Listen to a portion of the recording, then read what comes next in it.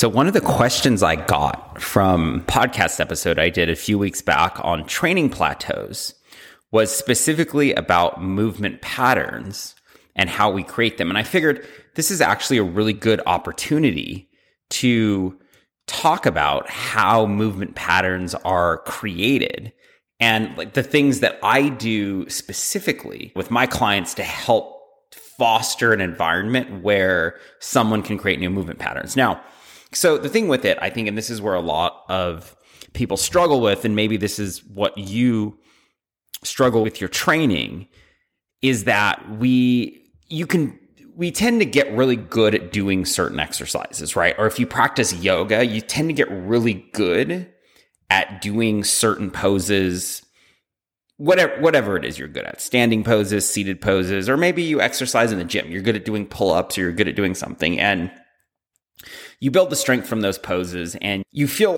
in the context of what you're doing, you feel really strong. But then when you try to transfer that strength or you tend to apply that strength to something else, then all of a sudden it doesn't feel like you have any of it at all. And one of the classic examples of that is, and this is what I see a lot, maybe you can be really good at you have a routine you do for your core, like core exercises, and you feel like, when I'm really strong, I can do all sorts of different movements. But then when I try to transfer that core strength into, say, doing a press handstand or maybe something different, like swinging a tennis racket or anything else that requires strength and stability in your core, it's not there. It's non-existent, right? And it's a puzzling thing, like you see this a lot too, which is people can have really strong cores, but really bad balance, right? So why is that? Why is it that you can have a strong core and terrible balance, when in reality, core is supposed to help your balance?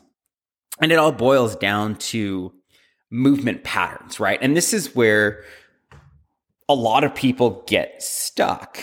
And so understanding how this works and understanding how you can actually change your body through this process is the key to understanding, right? And this is one of the main things that we do with clients in Body Breakthrough is we help them to change their movement patterns and to create more empowering patterns that help them with their goals, right? So like I've said, press handstand is just a series of movement patterns that you're putting together for your body to execute the movement. Now, some people really struggle with this, right? They have deeply ingrained habits or patterns that their body likes to replicate, and it's very hard to break hold of. So there's a couple of things to keep in mind, right? And what's really interesting is if you study neuroplasticity and you study how the brain can change, and you can study also how the brain and the body are linked together. The science is very complex on it, and it's always changing. And even to this day, we don't fully understand the link between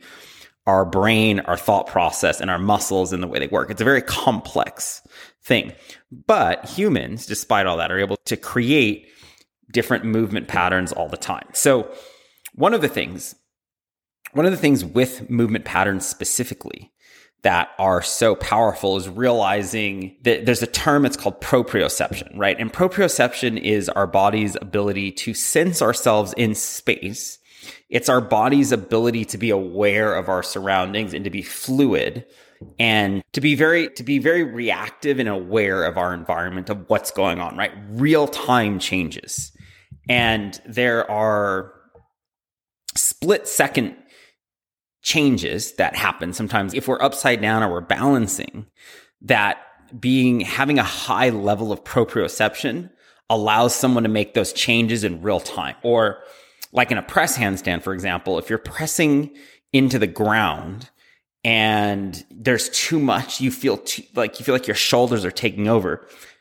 That proprioceptive element of your brain allows you to click in literally milliseconds, switch from your shoulders to say, hey, I'm going to move out of my shoulders and I'm going to move into my lats. Real time. It's like a switch, and it's like an awareness thing that starts to happen. And developing proprioception and developing body awareness like that and reactionary speed to recognize something, to be aware enough that a muscle is acting in a certain way, but you want to flip that muscle off and flip on another one, but not necessarily turn the muscle off, since muscles are never really truly off in some movement. Like your shoulders, for example, is you want to minimize it. Yeah, you want to realize, hey, instead of 90% here, I want to be like 20% here, and I want to be 80% of my back.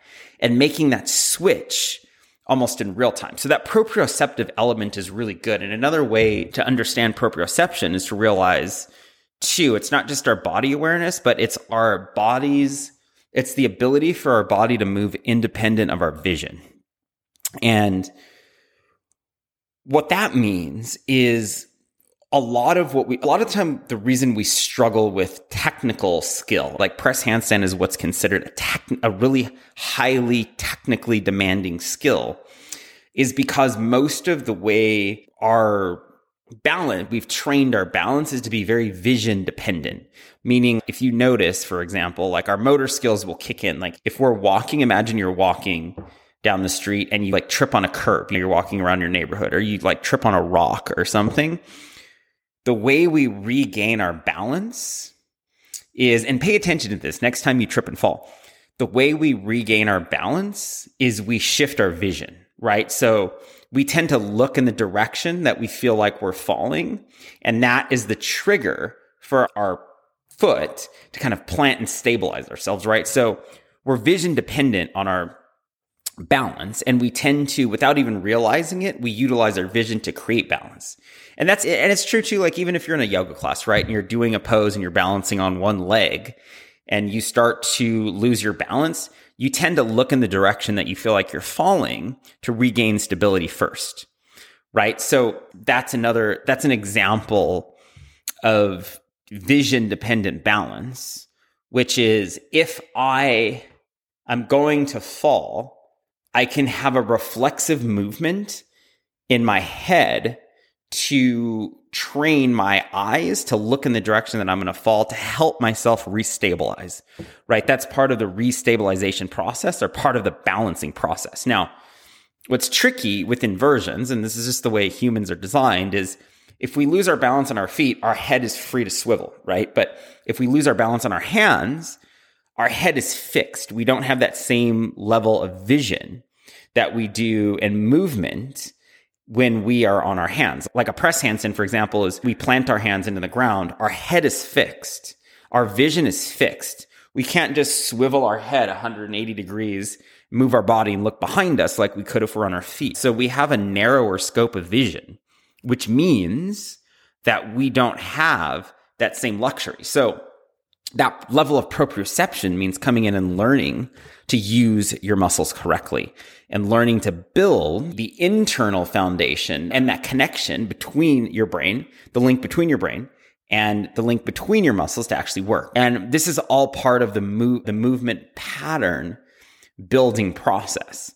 So one of the things and this is like another level of plateaus, another area of plateaus in practice. And this may explain why. For example, like if you're stuck in your practice and you're like an advanced yoga practitioner, you have a really good skill set of things, but whenever you move outside of that skill set of things you're good at, it's very hard, or you feel like there's certain areas where you just don't make progress. So one of the things, and this is also, if you're a yoga teacher, this is also very important to pay attention to, is that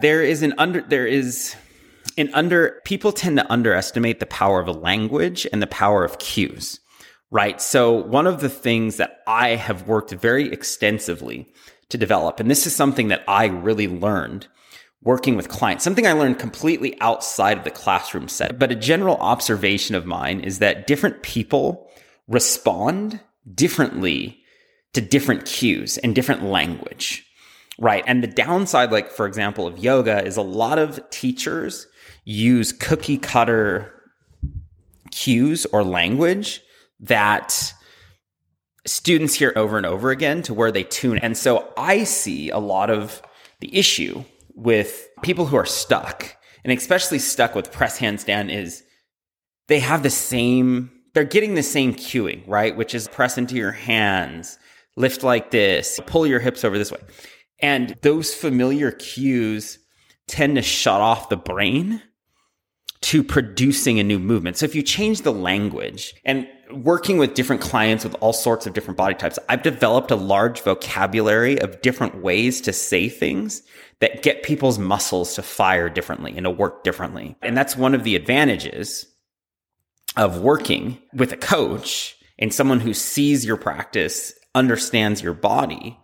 Is this by far is a game changer, right? Like I see this with people, especially more advanced practitioners, which is sometimes it's simple shifts in language of the way they hear things that is a trigger for their body to then do something different, right? Like you may say something in the same way. You may be used to hearing engage your core in a certain way or to use your arms in a certain way. But the second you hear it in a different context, that's a cue, right? That's a cue that we first hear and we digest internally first, right? There's a moment where our brain hears the cue, and based on the way our brain receives that information and filters it, there's then the trickle down effect into the muscles, and the muscle works in a certain way. So the languaging side of it is really important. And so oftentimes you can create huge changes in the human body by simply giving them a different set of language, or understanding. And that's why too, part of the process is not just building proprioception, but also in creating a movement pattern and helping clients to create new movement patterns. You help them to create those new patterns by giving them different language. And that's one of the things that I do it's one of the first things I do with clients is I can snap them out of whatever area they're stuck in their practice by simply giving them different language and different cues around where their body is stuck. That helps them to overcome that plateau. And that's why sometimes too, if you go, imagine you have a similar yoga class you go to, right? And this is like a really good example, maybe like Ashtanga. A lot of Ashtanga teachers all say the same thing in the same way, right? Very similar variations of things. But then you go to a different teacher, a different style of yoga, and you may do a pose that's in Ashtanga outside of the sequence, out of the context, mixed into a flow. Say it's a vinyasa class, you're doing some Ashtanga pose in a vinyasa class. Different order, different teacher, different setting. And the teacher says it in a completely different way. Your body absorbs it differently, right? Like your body will then absorb it differently. Your brain hears and filters the information differently, and then it trickles it down to your muscles differently. And the muscles react in a different way, right? That's a really powerful tool in creating movement patterns. And the great thing is, for example, so one of the hurdles of press handstand that I think a lot of people don't even realize is a hurdle because there's so much stigma and focus around the upper body is that the hip flexors have to be strong enough. So mechanically in a press handstand, because our legs are off the ground, our hip flexors have to be strong enough to support the weight of our legs, right? And the role of our hip flexors for regular humans traditionally is just when we walk, right? We just walk. And when we bend the knee and lift the leg up, we need enough strength in the hips to physically lift our leg off the ground and take a step forward. Now, in a press handstand, we need even more strength in the hip flexors because our legs are actually moving through the air. They're moving from the ground up into a handstand. And as a result, learning to engage your hip flexor, learning to have the strength is important, but learning to engage them correctly is what is key to making the press happen, right? You have to have that engagement in the hips to support the legs through that process from the ground up. So that's like a cueing thing, right? There's a big cueing thing, and different people hear hip cues very differently, right? And actually sometimes identifying different cues via different muscles in the hips people all respond different, but that's how you can build a new movement pattern. That's how you can create something that becomes a long-term pattern integrated into it. So having that ability to use language to start to shift or change in someone is a really key part of the process, because building a movement pattern just isn't about moving the body, but it's how the brain filters information that it hears to then decipher that for the muscle to engage. If you change the way the brain hears something, you're going to change the way the brain processes it. And when you change the way the brain processes it, the muscles work differently. So that is a very important part to the process is cueing. Is simply saying, hey, if I can take, and everyone's different on this, right? Like a general set of cueing just doesn't work for an entire population. Everyone responds differently to a different set of cueing, right? So if you've never actually had that, like that's one of the things people ask all the time. Because I talk about movement patterns, I really talk about how I create the movement patterns. But this is one of them, which is through cueing, right? And the message I got on Instagram the other day reminded me, I'm like, let me talk about actually how I create these patterns. So different language and different cueing, that's how you help people get through plateaus, which is let's present things in a completely different way and say things.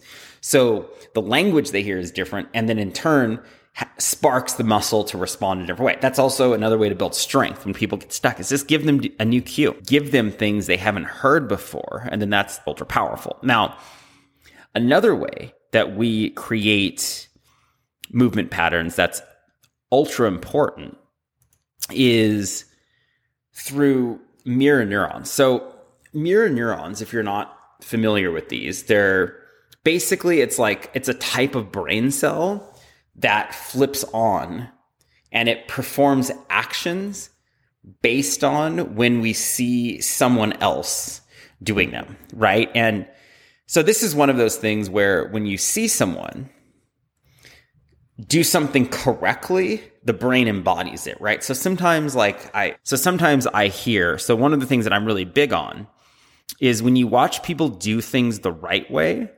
you can absorb the skill even quicker because your body is, the mirror neurons in your brain are physically attuning themselves to what they're seeing, and they help your body digest it quicker.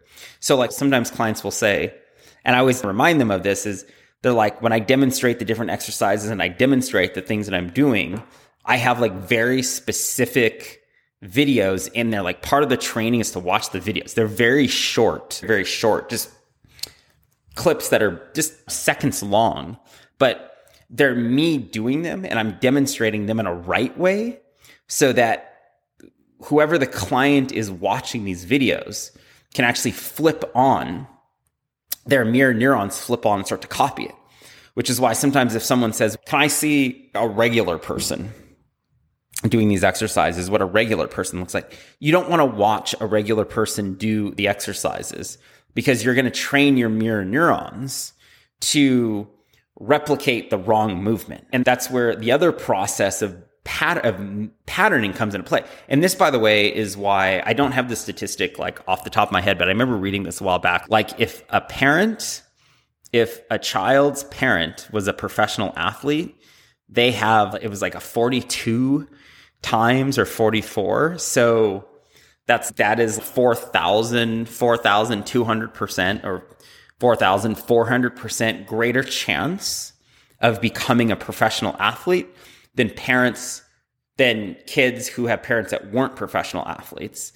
And the reason that's true is because if a child is watching their parent swing a golf club, for example, or kick a soccer ball, or throw a football, or swing a baseball bat, they're literally, the hack there is that they're literally downloading the exact correct patterning into their brain to execute it. So that's why if a child's dad was a professional basketball player, they're going to become a professional basketball player. Look at LeBron James' kids, right? They learn from him. Look at Tiger Woods' son, right? He learns to swing a golf club from Tiger Woods, right? So it's a really, really powerful tool, the mirror neurons, when you have the correct format. So that's why I like, it's part of the process and part of the training process is if you watch me do exercises correctly, it accelerates the progress because now your mirror neurons have something correct to model, which then when you combine that with language and when you combine that with proprioception, you now are giving your body an opportunity. You're now setting your body up in a way which is primed to create newer, more correct patterns, right? And these are all things that are behind the surface. These are things that like YouTube videos and general stuff can't teach you, because everybody's body is different. And that's why you can see, and this is why like you can look at drills, and they've got so many videos on YouTube, millions and millions of hours, I'm sure,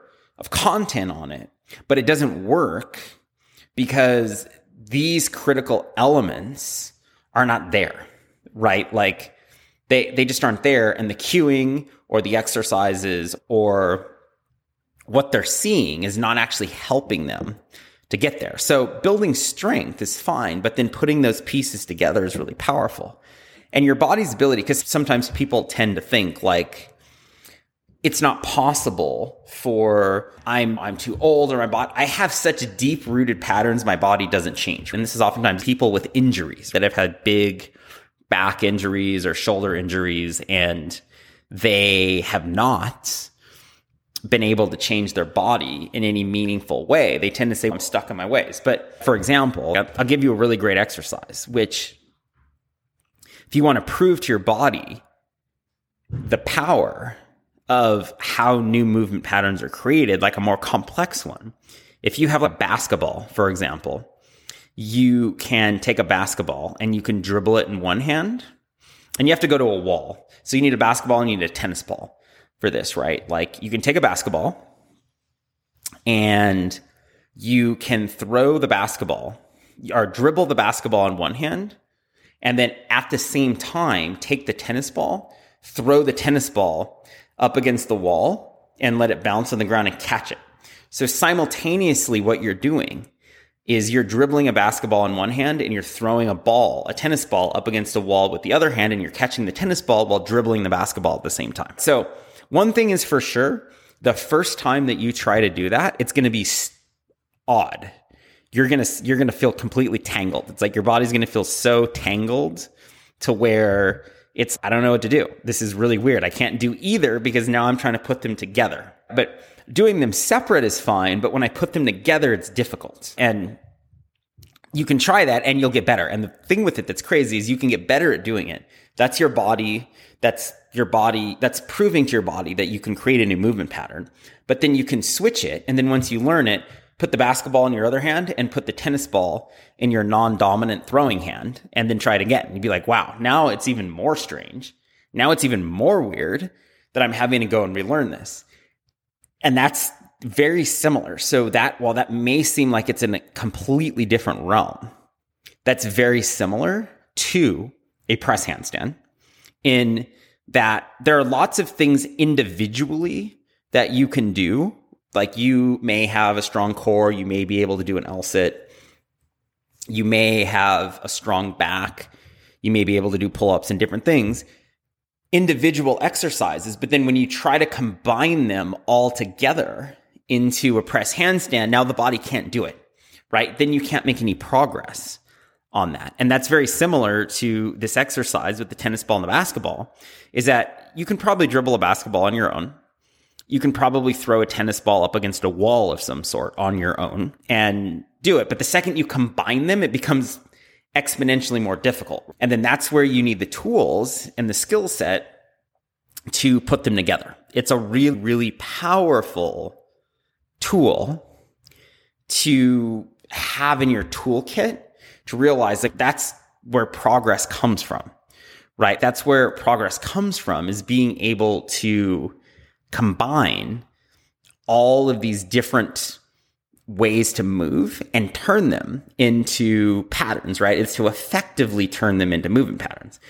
And that's why, like in the process of press handstand, it's like the strength building is not enough as much as the pattern building and being able to create these new movement patterns is a very powerful part of the process. And so leveraging all of those things is ultimately how you change, right? Like strength is just a catalyst, like for building muscle, but movement patterns are a catalyst for movements, right? For new movements. And so having to create those things, like that's like part of the process, which is sometimes people will say, because I know one of the biggest challenges that people have is they feel really strong in certain exercises. It's kind of like I said at the beginning of the show, is that they feel really strong in certain exercises, but then in others, they feel completely weak, or they feel like the strength is not transferable in any way. Like the transferable, like I'm really strong at core, but I'm really bad at balance. I'm really strong at core, but handstands feel impossible to me in that way. Yeah, that's normal. There's a lot of patterning that has to go into play, and there's things that you have to change in order to make that actually happen.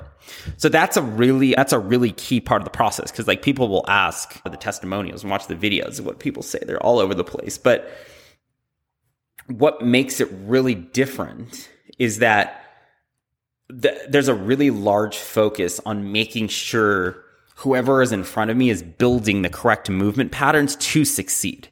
That's important. That's what you need in order to move forward. So I hope that gives you a little bit of insight, like into the process of saying, okay, movement patterns is something that's so powerful. And I talk about creating movement patterns, but these are some of the ways of how, right? And these are things where you can learn and you can develop.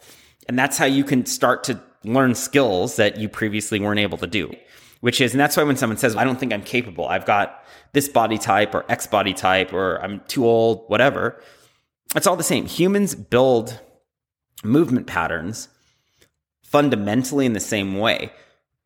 The things that they need to do to create the patterns are different, right? So everyone have a different trigger, right? Which is different humans respond to different triggers, which then signal the brain to work the muscles in a different way. And over time, those just become patterns, right? That's all I've got for you on today's show. If you are interested in working with us and going through this process, the links are all in the show notes, and you can follow the details there. And if you have questions, you can also shoot me a message on Instagram. And one other thing, if this was beneficial for you and you learned something, please do tag me in a story and let me know what you've learned.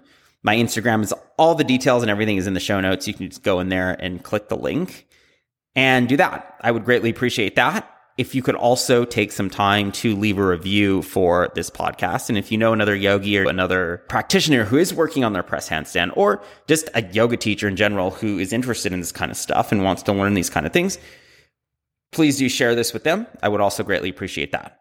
So that's all I've got for you on today's show. Have a good rest of your day, and I'll talk to you soon.